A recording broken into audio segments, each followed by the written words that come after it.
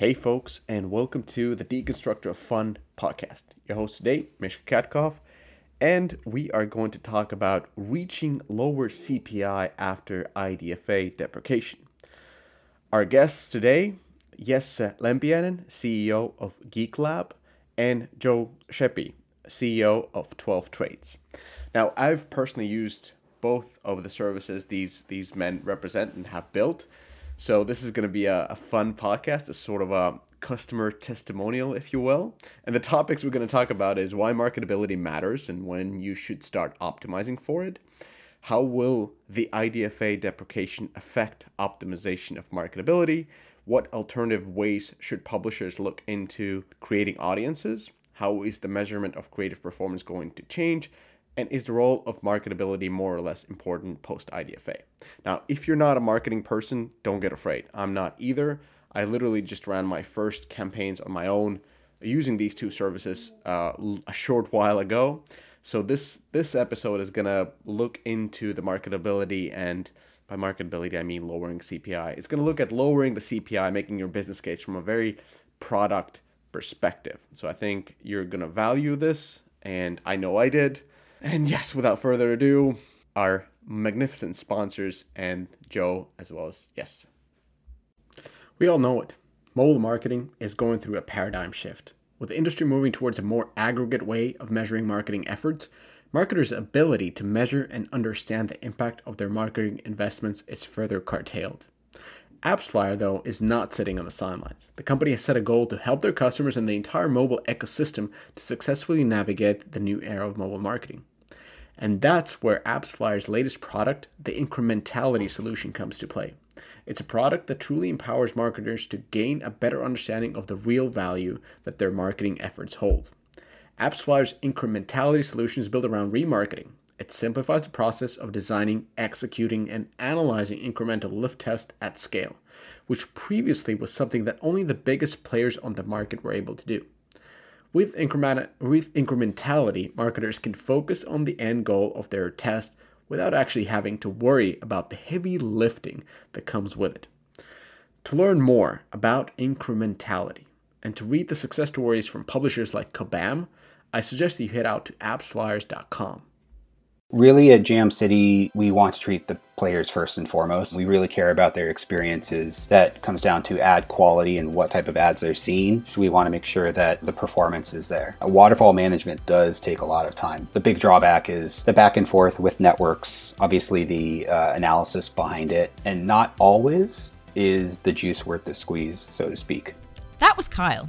Kyle is the Senior Director of Ad Monetization from Jam City, and he uses ironSource's platform to automate his monetization and grow game revenue. That is time that is really maximized and could theoretically be a 50 to 100% to 2x increase in overall ad revenue. Theoretically, Level Play just automates a lot of that. That is a huge time sink for a lot of our teams. Want to grow like Jam City? Get the SDK on ironslc.com. That's ironslc.com.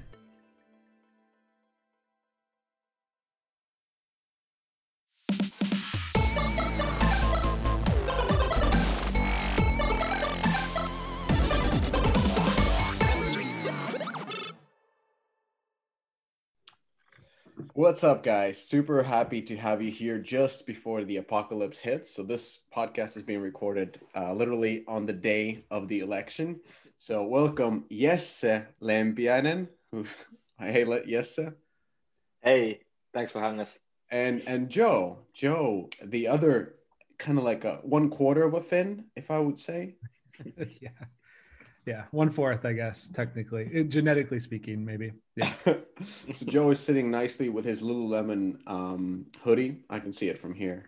Don't worry, I know Lululemon when I see one. They're comfortable. Yeah, they're super comfortable. And today we're going to talk about, not about Lululemons, but we're going to talk about a really important topic, which is reaching lower CPIs after IDFA depreciation. And this is a boring title. The way I would like to describe this discussion is how to make a Molotov, like a UA Molotov cocktail. So and the way I'm putting it in that way, because I've actually personally used both of your services and both in my previous workplace and currently in the startup. And the results So Joe, you don't know our results, but Yes knows our results because he can see Yep. the funnel conversions, he can see the IPMs, and they have been fantastic. So without going into details, because I don't want to blow our theme tests, what we did using 12 traits and Geek Lab is this.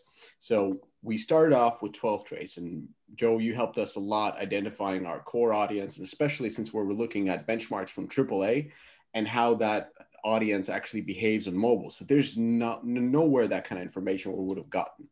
And that helped us to identify a couple of key segments, basically our primary and secondary audience. And we're really able to kind of hone in on what the traits are for that audience. Then we used a little bit of creative thinking and generate a lot of themes. So Jesse was helping us out a lot with how do you test a theme and what is the most cost-effective way to test it. So naturally, we set up certain scenes in Unity, put in the characters, and just overpainted in different settings. So that has allowed us to create multiple different screens that look the same, but had actually a different setting. And then we use 12 traits to generate the audience into the Facebook campaign manager. So thank you, Jesse, for walking me through how to run campaigns. And I'm not talking about campaigns. I actually run campaigns, and it was really easy to get the audience. It just appeared there in the Facebook account. I just pressed the button and it came out of 12 traits. And again, without going into details, it was US audience. It was male 18 to 39. Very, very core. So we were probably, expecting pretty high CPIs. The themes that we tried were certain ones were kind of new, and certain ones were true and tested, and everything in between. And as a result, using both of your services, we reached like 90-cent CPIs on a theme test, which really, really helped us to hone in on the right themes, as well as prove certain themes that we shouldn't be pursuing. So this is what I call the Molotov cocktail. Like for a startup, it was absolutely essential because now we can not only hone in on what the setting should be for the game, because if the differences between the CPIs were sixfold. Like the worst was 6 times more expensive than the cheapest one. And even the second one was twice as expensive as the first one. So these have huge implications on not only the business case, but it also has huge implications on developing the game, because not only are we set on a theme and we don't have to second guess ourselves. Of course, we'll be doing more and more creative optimization, but the information about the player base from 12 traits really helped us to turn the conversation from not what we feel or like I'm as a player or when I play these games or have, that kind of a discussion to more like, well, our primary audience really wants to be productive. That's their number one trait. So how do we implement that? And then there's more and more information that you can find from 12 traits. And of course, they use that information again to use Geek Lab to make a survey to ask the players. So kind of using both Geek Lab and 12 traits, it was this complementary Molotov cocktail that kind of set everything on fire in a good way. So today I want to talk about what happens after IDFA. And, let's start with yes, like, why the marketability really matters and when you should start optimizing for it. Like, did we do it at the right time, or could you do it later? So what's your take on it? Right. Yeah. First kind of defining marketability, the big buzzword everyone keeps talking about, like what it truly means. It's the appeal among your target audience. So how well it actually resonates with your target audience. And does it matter? Well, ultimately, there's 2 ways of kind of increasing your revenue. One is to either improve your monetization. The second one is to acquire users like cheaper, so that like you don't have to monetize them that high. Obviously, you want to do both, but like I said, marketability is the thing that allows you to acquire the users cheaper, and therefore it's extremely important. And what you guys did was totally on point. It's something you should start to optimize and think about like immediately when you pitch your first game idea.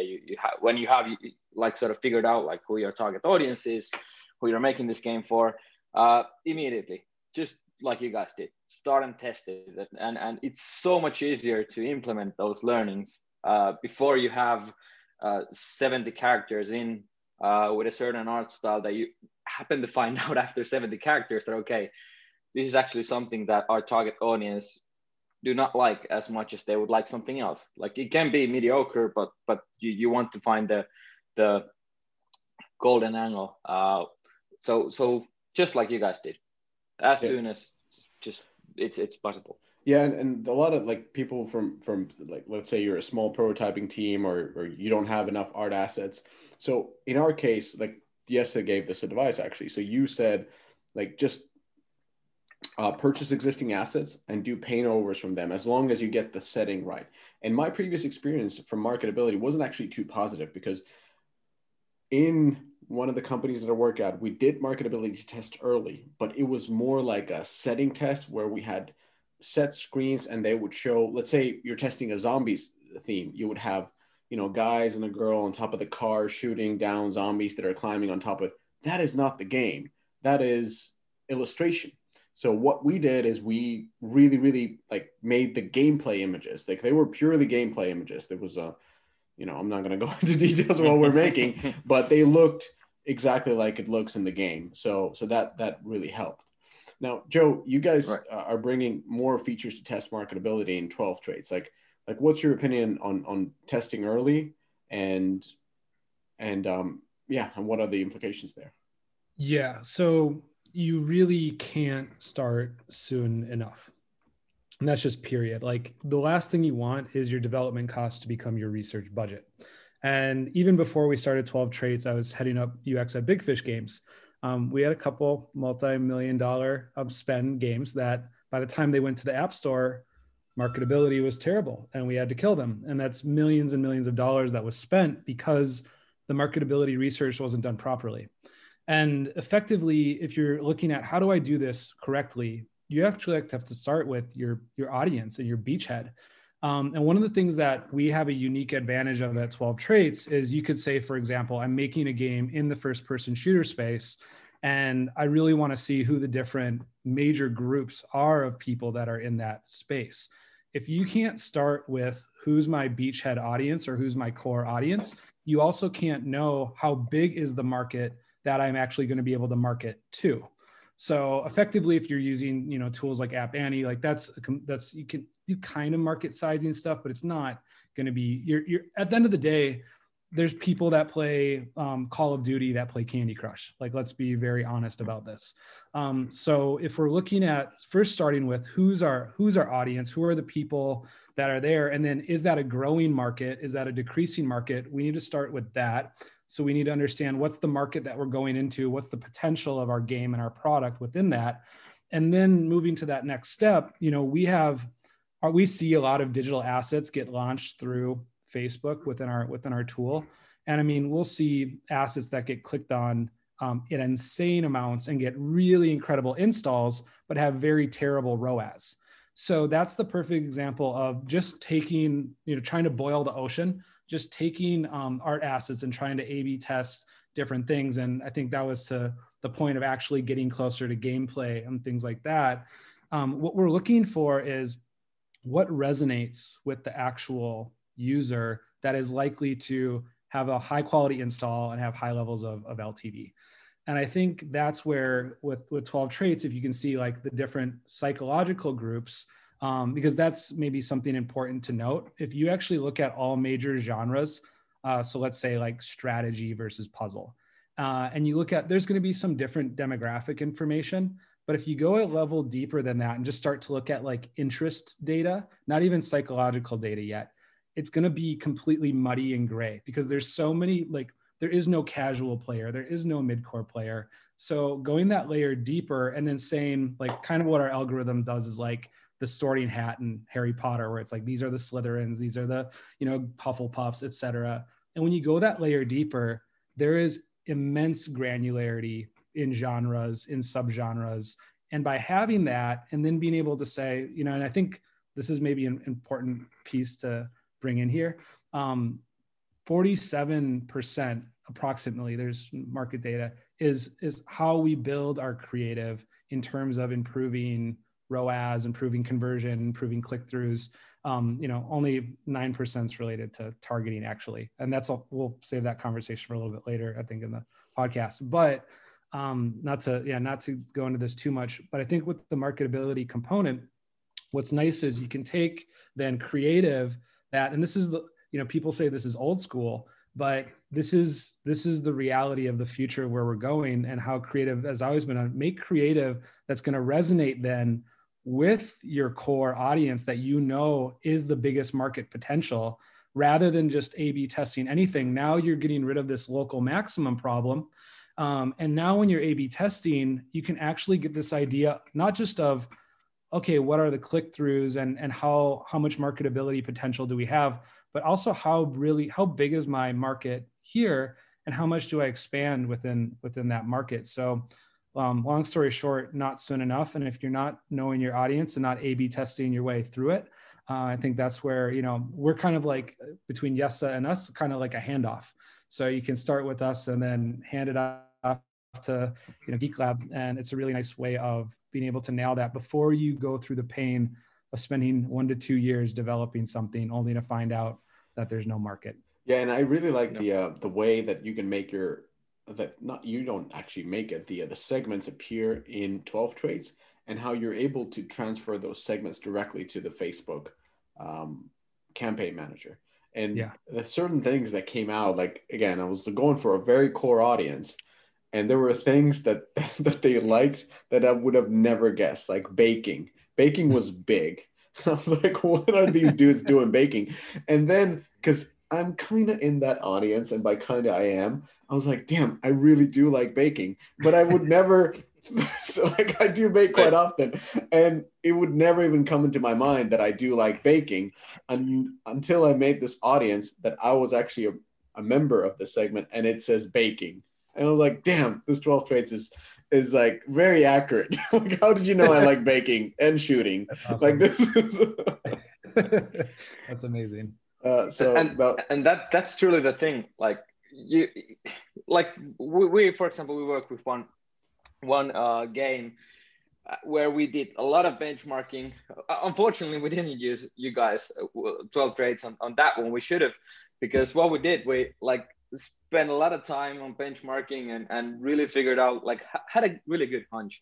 Luckily, we did like multiple different like from the wide range from the spectrum, but basically, for example, I had a really good hunch.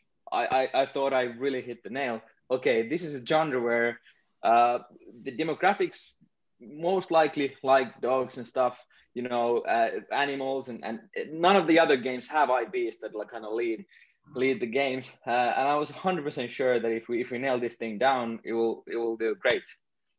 Complete opposite. What actually worked was like this plain newspaper type of look, and the one that I had high hopes for, the one with the dog guiding through, did terribly. And this is exactly why you need to A/B test this before you invest your like hours into fine tuning the dog. And taking this even further is to bring you guys in and get these insights so that you don't even have to try the dog. Exactly. So from dogs to IDFA depreciation, like what? Like that's a donkey bridge. I don't know if that's a saying in English, but it is a Finnish saying. So let's use this donkey bridge to go into the next topic. Like, what happens when IDFA depreciation occurs? Like, Joe, you said 46% is all about creative optimization, and even with the tests that I'm running and I've run before, that's truly it. Like, you can have literally same looking creatives, the other one might be slightly different, and the difference might be sixfold when it comes to CPI. So can you talk about, what the IDFA depreciation, like what will be the effect on optimization of marketability in your opinion?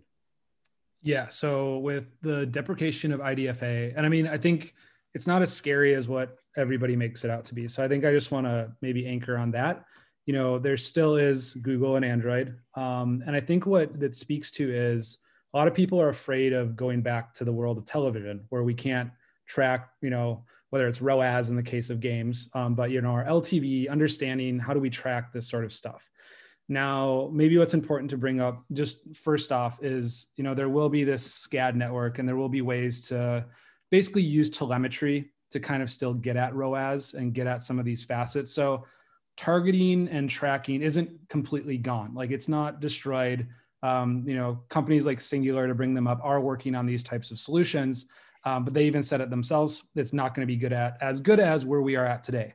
Now, Google is still flying under the fence with a lot of this, and they're basically saying, people can still opt in. Like people can still opt in to have their IDFA tracked and traced. So there will be ways to use data science to get to signal, to do targeting, to do tracking. But what I think is really important about this is IDFA has allowed us as an industry to become incredibly lazy.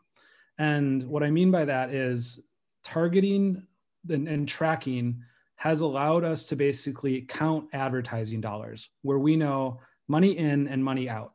And for that, it makes it a very comfortable thing to spend when you know dollars in, dollars out.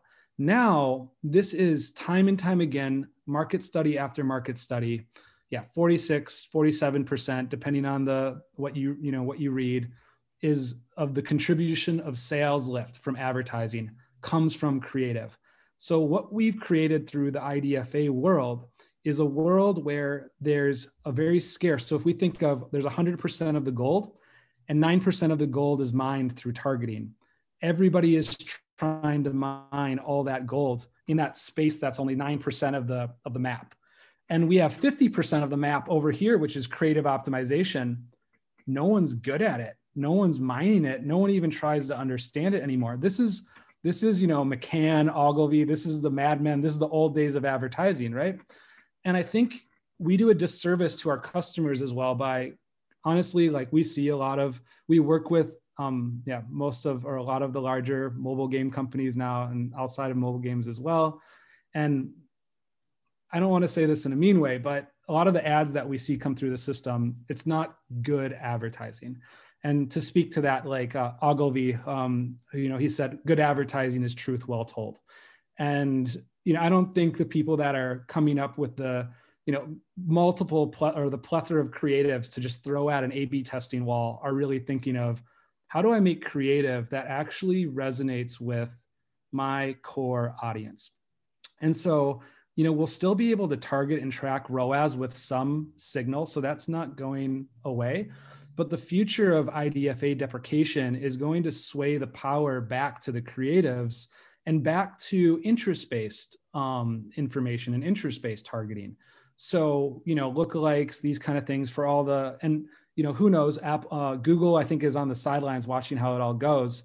And if it goes well for Apple, they'll probably follow, because if consumer behavior change to being more mindful of privacy and being more mindful of this stuff, it'll follow.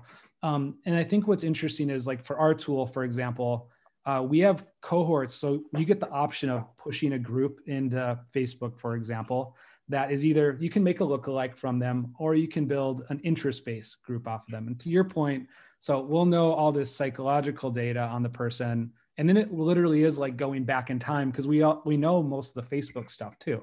So we'll know, like, Persona 1 in first-person shooters likes baking. Persona 2 doesn't like baking. So that's not listed. They like Motley Crue. I don't know. So like that kind of stuff will actually get pushed into Facebook. And so targeting from that respect is going to go back to interest. And then from a creative perspective, here's a good example. We had a game that was 8 years in the App Store. It used to be a top grossing game. They had A/B tested the hell out of all of their assets, which can kind of be sometimes like boiling the ocean, to Yesa's point earlier. And they used 12 traits, and even just a very simple version of they looked at their highest engaged group. And specifically, they had a really high value around family and togetherness. All they did was make an App Store basically page that had the characters in the game more in a family dynamic. And they'd landed on one thing that they thought they couldn't A/B test anymore. They thought this was, in 8 years, the best thing. And when they launched that, they basically got a 34% uplift above anything that they'd ever had in the App Store page from that creative. Now, I think what our goal is and our job is between the future of advertising is to make creative not scary, make it not feel like it's this black box of let's just try to like paint different things or draw different things and see what works. Let's go back to the world where we can tell you, you're the master tailor. Here are the things that your engaged users really love. And that's one way to actually do target-based marketing, is to make creative for people that resonates with your most engaged group and then doesn't resonate with the people that are maybe the less engaged users. Like, very case in point, we have a casual game that grew to 2 million DAU that we work with very, very quickly. And if you go to demographics, like men, for example, who were in the game, actually, when you looked at the different site groups, it was out of the 3 major groups of men that played the game, which is only 20% of the population, 2 of the groups were much lower on competition, much lower on fearlessness, much lower on dominance. So you're thinking like, oh, men are, we have all these super biased ideas of reality. But the men in that game were like, they were the submissive ones. There was one group of women who were like part of the major groups. They were like super dominant, super competitive. And, that made only like 17% of the population. But if you're now making creative to say, you know what, we would like some more men in our experience because now we're 2 million DAU, the type of creative you would need to make for those men, which is a way through the IDA deprecation, creative and understanding their interests. And, that's what TikTok, Snapchat, they still use the interest-based stuff. So it's just going to go back to that. And it wasn't that it was bad before. It's just now I think what's the end result is the users themselves are going to get better ads because of this. And a lot more focus will be on how do you make ads. And this is where I think Jesse can speak to this, where you can give back data to customers on these are the types of creatives now that are going to be resonating with your audience, and actually target your audience properly through the creative. Yeah. I before we jump into like what alternative ways there is to measure things after the IDFA deprecation happens, like I really have to agree with practically everything you said, and I might be a bit naive, but I think that at the end of the day, what will happen is that the ad quality will again overcome the quantity, because now what's been like the common trend is that especially like networks like Facebook really like they require a lot of ads, and of course like putting in high production value ads like five times a week is practically impossible unless you have like a army of animators in house. So yeah, I truly think that now, because we lose that. And actually Facebook did release just like at the end, like a couple of days ago, like their sort of documentation on how they will prepare for IDFA. And one of the things that they said as well was that like they will also limit the amount of campaigns that you can actually run to iOS 14 users based on like the Scout network. So that again, like kind of shows that we're going back to sort of the more traditional marketing and advertisement. Because yeah, at the end of the day, like it's still the same amount of people watching the ads. It's the same amount of available ads, like spots on their newsfeed.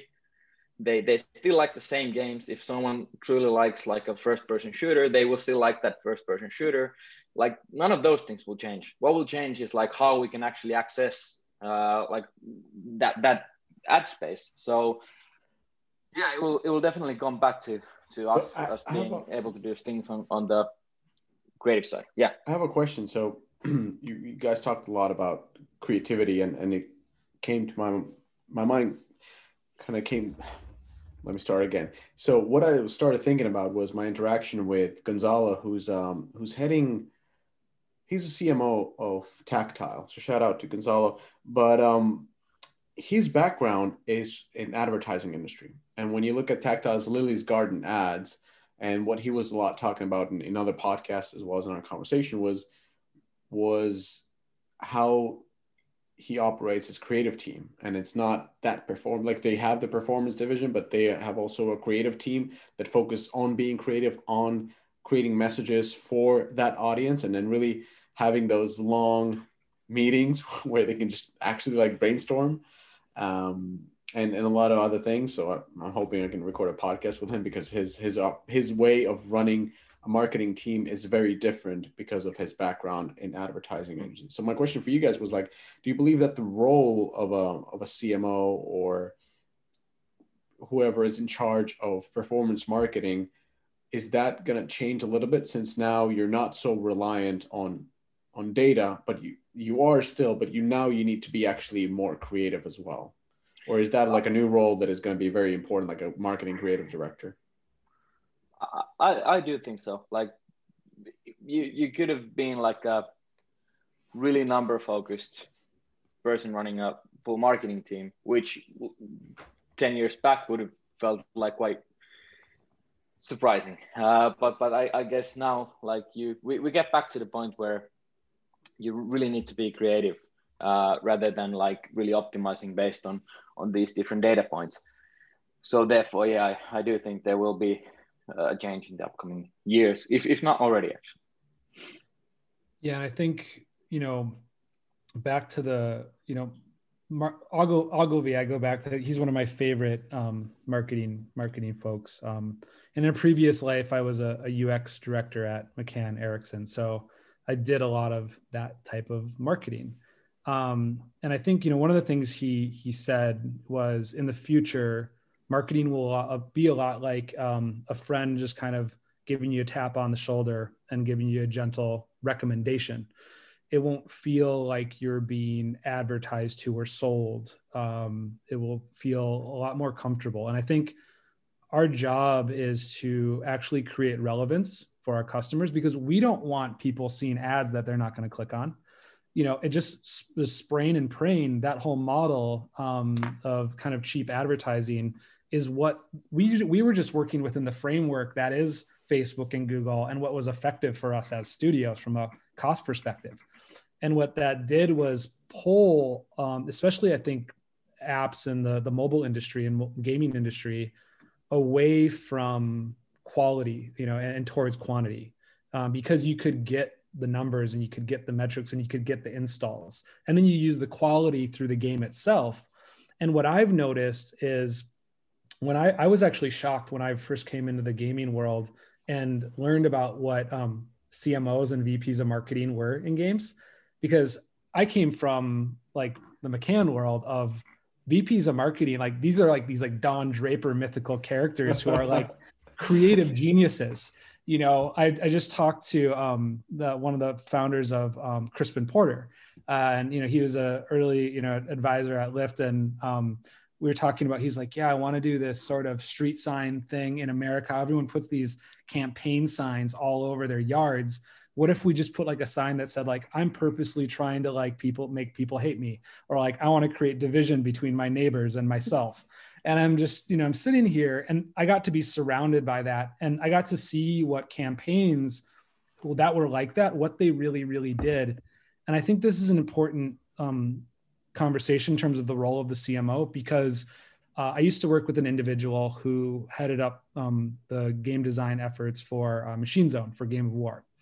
And one of the things he mentioned was, those Super Bowl commercials that we did, a lot of that had to do with the fact that we literally felt like through Facebook, we completely, basically we spent all the money we could have spent. So like we didn't have anywhere else to go. So we had to go to more of these less trackable things.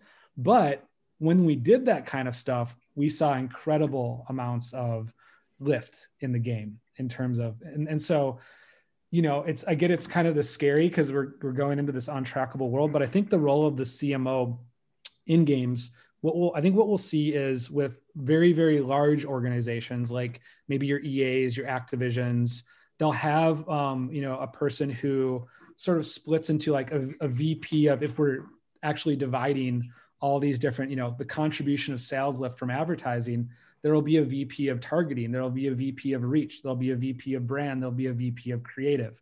And then the CMO's job will be to, because if we're looking at, this is where I'm spreading my marketing dollars, and I have it here, so I'll just cite it for people, but it's across basically every sort of platform. 47% of marketing uplift is from creative, 22% is reach, 15% is brand, 9% is targeting, 5% is recency, 2% is context.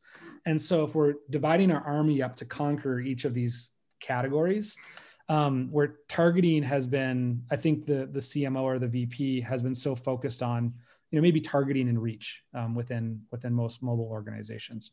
And so now I think a CMO or a VP of marketing is going to have to they'll either come from, and I actually just saw this recently, talked to an individual at Activision who he came from 72 and Sunny. He came from that creative ad world. And so I think we'll see more of the CMOs and VPs of marketing coming from that reality, or coming from the pure tracking, pure targeting reality, and then maybe having a support system that's related to creative. And I think that's the future of the CMO, not just in gaming, but also just apps and apps in general. Yeah. Got it. So, so when we're talking about creating audiences, like what are certain alternative ways the publisher should look into it when creating those audiences? So yes, do you have experience in that? Yeah.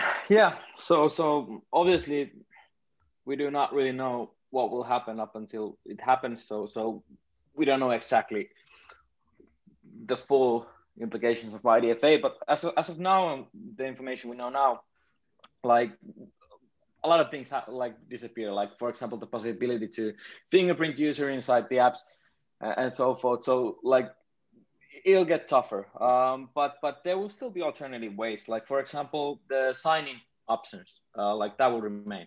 So if you have a huge inventory, if you're a big publisher and you have a huge inventory of users, and you have your like internal way of or signing, you can still use that data. And then also like I think we should remember, because a lot of the blogs that I read and these awesome Twitter threads also kind of highlight that Facebook is in trouble. But at the same time, I do think that we have to remember that they also have their own signing. They have so much data that even though they might lose the opportunity to get back the ROI or give that information to advertisers on a user level and creative level data for all the creatives, it's still like they have all that behavioral data inside.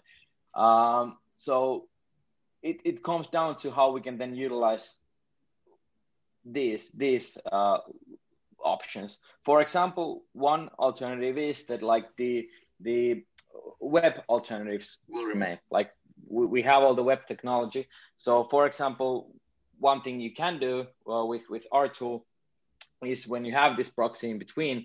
So basically, for by the way, anyone who doesn't know yet, who's listening, so what our tool does is it allows you to create lookalike pages between your ad and then the real app store, or if you don't have the app out, so then you can have a survey after users click install. But when you have our page in the between as a proxy, so now in the future maybe it's not only for like finding the best alternatives and running actually an optimization test, but it can also be a tool for you to, for example, shoot in back Facebook pixel events to your Facebook account, ad account, and sort of keep on building your custom audiences and your own lookalikes based on that. So there will be still like technologies like this that you can utilize and try to make the most of.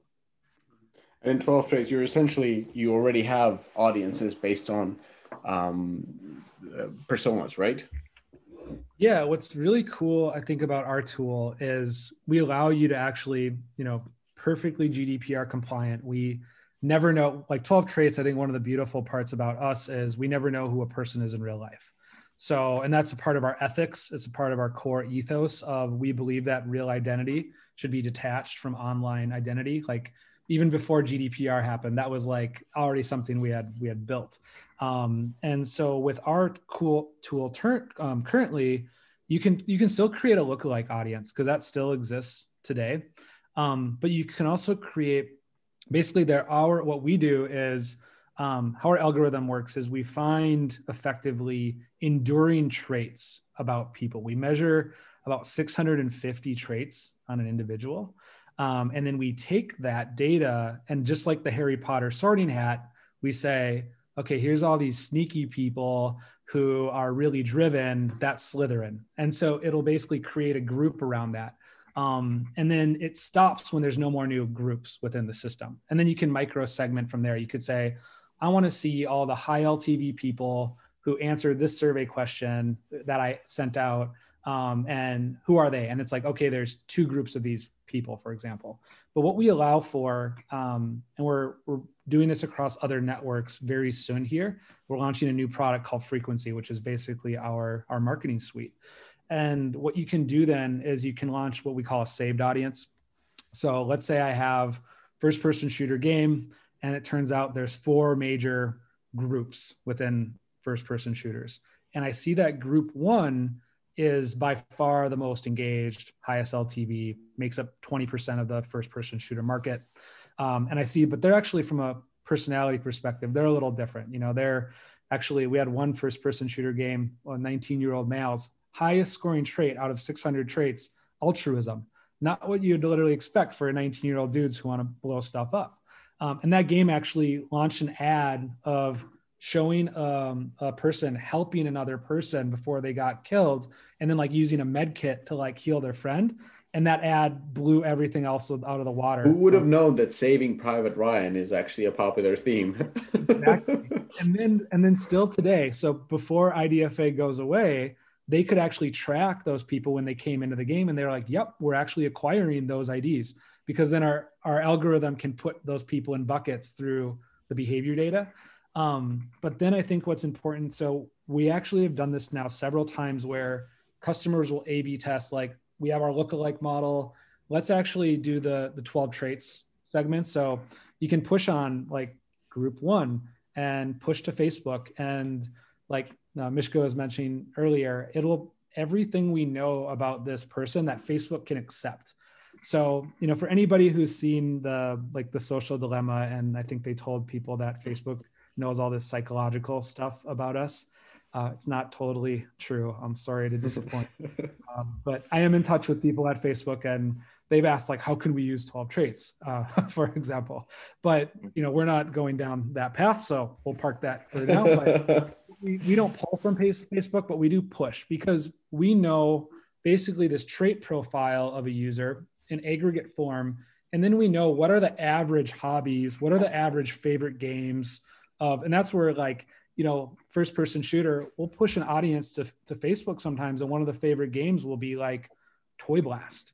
And people are like, what? And it's, yes, if we look across that whole group, Facebook, Toy Blast was one of the top favorite games of that group within the first person shooter. And what we found, actually, it gives us, in a lot of ways, Facebook's kind of like a black box.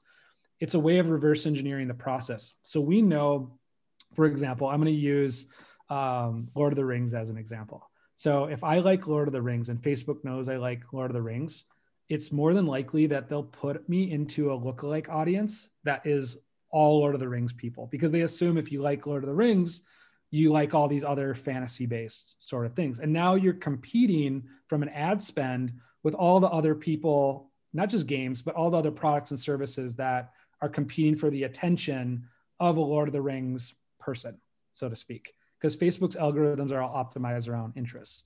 Mm-hmm. With 12 traits, if I have this very specific set of interests, likes Toy Blast, likes baking, skis, other favorite game is Final Fantasy, whatever, and you push that into Facebook, what we've seen time and time again, consistently, is the ROAS that comes from the Facebook, the target groups from 12 traits, performs better than ROAS from other target groups. And that's not even with doing the creative part yet. So I think if you talk to a lot of people in a post IDFA world, they'll say the 2 main ways to get to your person will be through interest-based targeting and creative. And those are the things that at 12 traits we can help with. And we make it really easy just to, as you mentioned, Mishka, you just click a button and the audience it appears. And then the next flow from that is kind of the handoff to Jesse, where then you can start doing your A/B testing.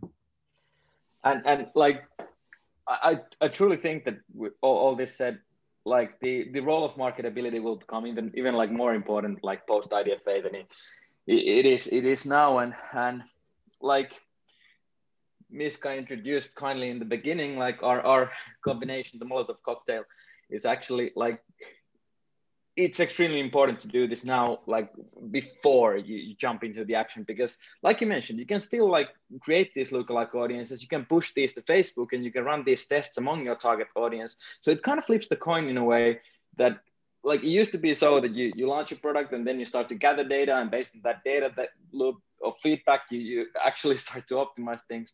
But now it's even more important, than because you still have technology to do these things and validate these things before you launch the app. So maybe even more than after you launch it.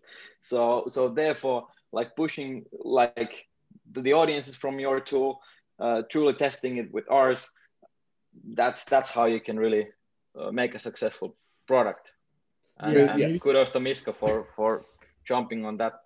Yeah, so basically you're saying that the role of marketability is going to be more important in post IDFA era because of the limitations that is set to the sort of a data-driven, not everything will be data-driven, everything is data-driven, even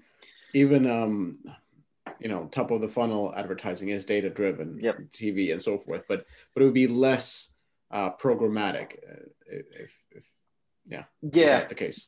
Yes, and then like also marketability as it means about appeal. So now that we lose the ability to go specifically to individual users, we know that will convert and spend a lot of money. So in pre-IDFA like world, we could create like really niche audience with like bad marketability, if you will. But you knew that like it had good marketability, but just with that niche audience. But because you can't access that anymore, the role of like truly being able to make appealing games for a bit wider audience and overall appealing will become more important. Yeah, maybe just to like really quick example, like, both having made games and being on the other side, and we see lots of games getting made right now from a lot of the top developers out there. And I think this is a transition phase. So there's in the corporate world, a change management process that's actually taking place. And I think the companies that are at the forefront of this change management process are the ones we're going to see become winners in terms of launching new games. Because if we look at a lot of the, we don't have to name them, but there's been an acquisition reality that's been happening where these companies have been acquiring smaller studios that create hit games as a means of creating their future, as opposed to developing these games internally. And I think this is, it's the spray and pray thing. And, Mike Capps, the former Epic CEO, he said something like, if you gave me my favorite developers in the world and you gave me $20 million, I could not guarantee you a hit game. No way. It's just too luck-based at this point. And so there's this, and part of that is the data and the intelligence of, if you look at the number one reason why a game fails is they don't hit their target audience. They don't know their target audience. That's the number one reason. And if you talk to the average, I encourage every manager, every, your VP, whatever you are at a company, go to your team and go to each individual. Who are we making this game for? And write down what they say. And you will find, I've never seen a company get this one right, a lot of different ideas. And if you're sailing a ship in a certain direction and every sailor thinks you're going to a different destination, no wonder internal teams don't have these really good success rates. And so I think with that switch, one story that I just want to highlight really quickly on Jesse's point and marketability is, it's this infamous story of GoPro and Contour cameras. It's not a gaming story, but it's an important tale. And I think it applies to us. Contour camera, it was a better product. It was first to market.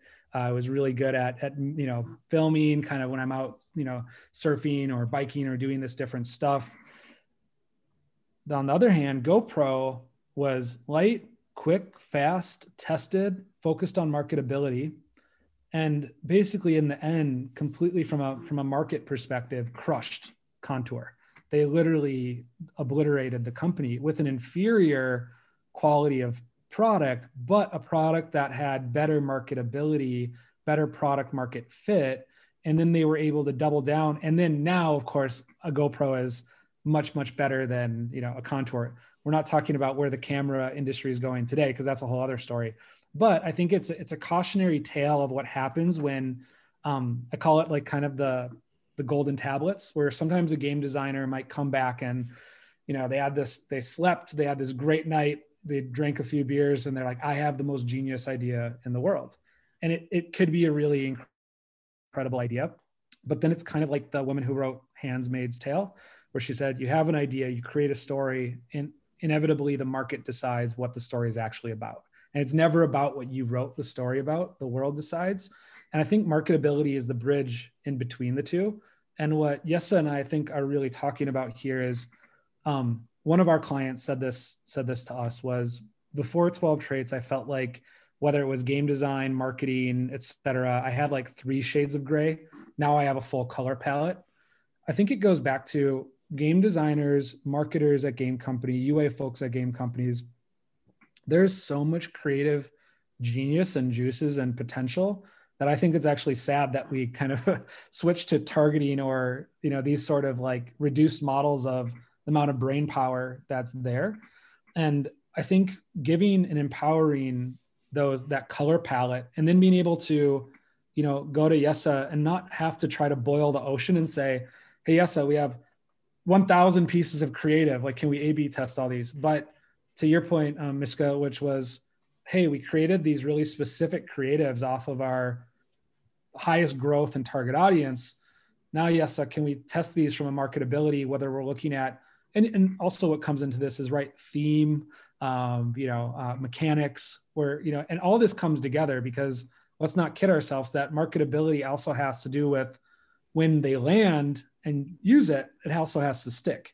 So, and that's ultimately what we want. As a good marketer, we want a product that we can get to stick. So I think that's really an important, point to the marketability piece and targeting and post IDFA deprecation, what this is really going to be about. All right. Maybe. Yeah, go ahead. Are we running out of time? No, we're never running out of time. This is a podcast. It can go for 15 hours if you want to. Don't give me that chance. All right. So we've been talking a lot about first person shooters and maybe strategy games, and last time I was on this podcast, I also said that, like, for example, conversion optimization is extremely important for mid-core titles, because like usually there's a bigger mismatch between the ad and then the store and eventually what the game actually is. But it goes back to really understanding who your target audience is. Right after the podcast, I really took up on the challenge, and I wanted to do the same exact exercise for a hyper casual game and see if we can actually improve already stellar conversion rates, because the ad is exactly what the store looks like.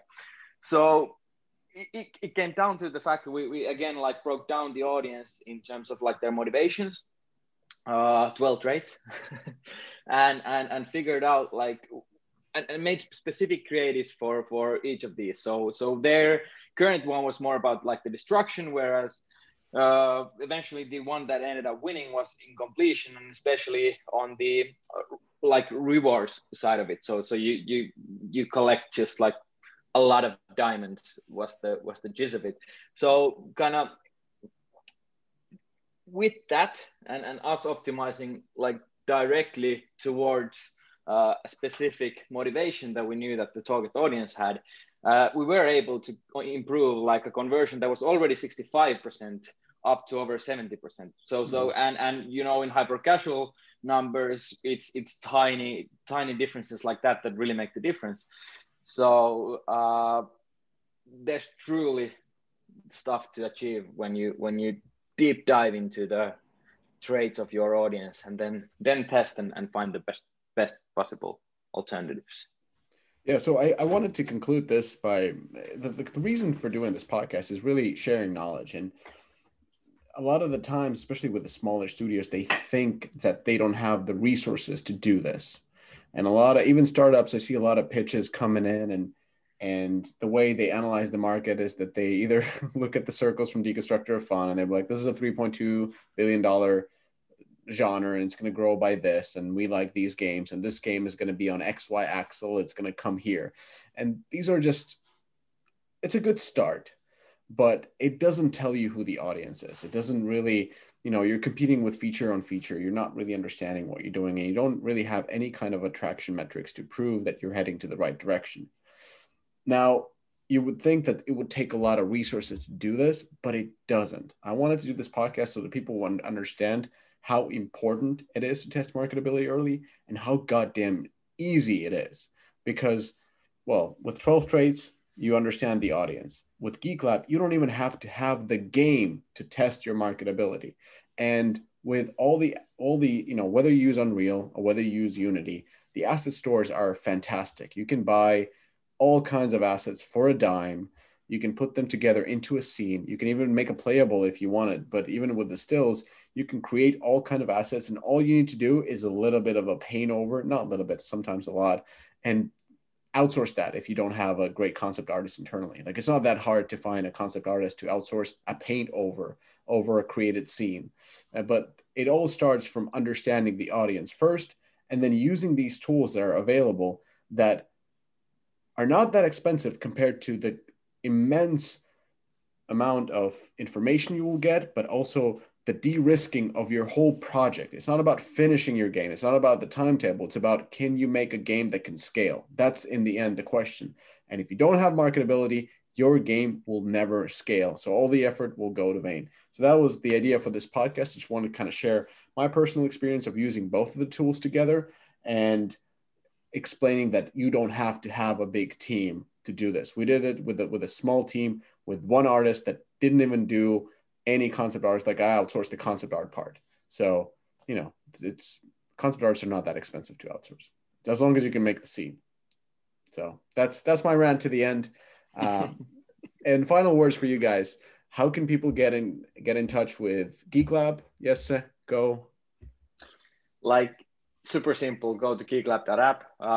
By the time we release this podcast, we hopefully have our $0 monthly plan available as well. So you can jump in and you get like a free test for life, and just jump into the action, sign up on the site. You don't even have to put in payment credentials. That's how easy we want to make it. Yes, is actually telling a little, like, that's a little bit of a wolf ticket. I did it. Like, the most difficult part was that Facebook pixel thing that you had to generate. Yep. It is a really, really easy platform to use, but I've never run campaigns before this, so it's kind of easy. Let's put it this way. Even if you've never run campaigns before, you might need some help desk, but Geek Lab got you. So Joe, we're there.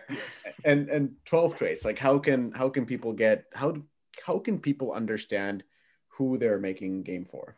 Joe. Yeah. So, 12traits.com, you can reach out to us through that, or explore at 12traits.com. And then from there, really snap your fingers, whether it's a live game or a market game that's based off of our database. You can actually give us any parameters you'd imagine. And we likely have the largest psychological database in the world that I know of, at least. So from that, whether you say we're making a mid-core game that's these 4 games and this is our market and it's these mechanics, or it's just as simple as millennials who play a casino game, whatever it is, you can give us those parameters. We can launch that audience for you, and the turnaround time's like 24 hours. So you can be holding, and this is just to paint that picture quick. We had a customer who just paid Nielsen $800,000 to do 4 months of research.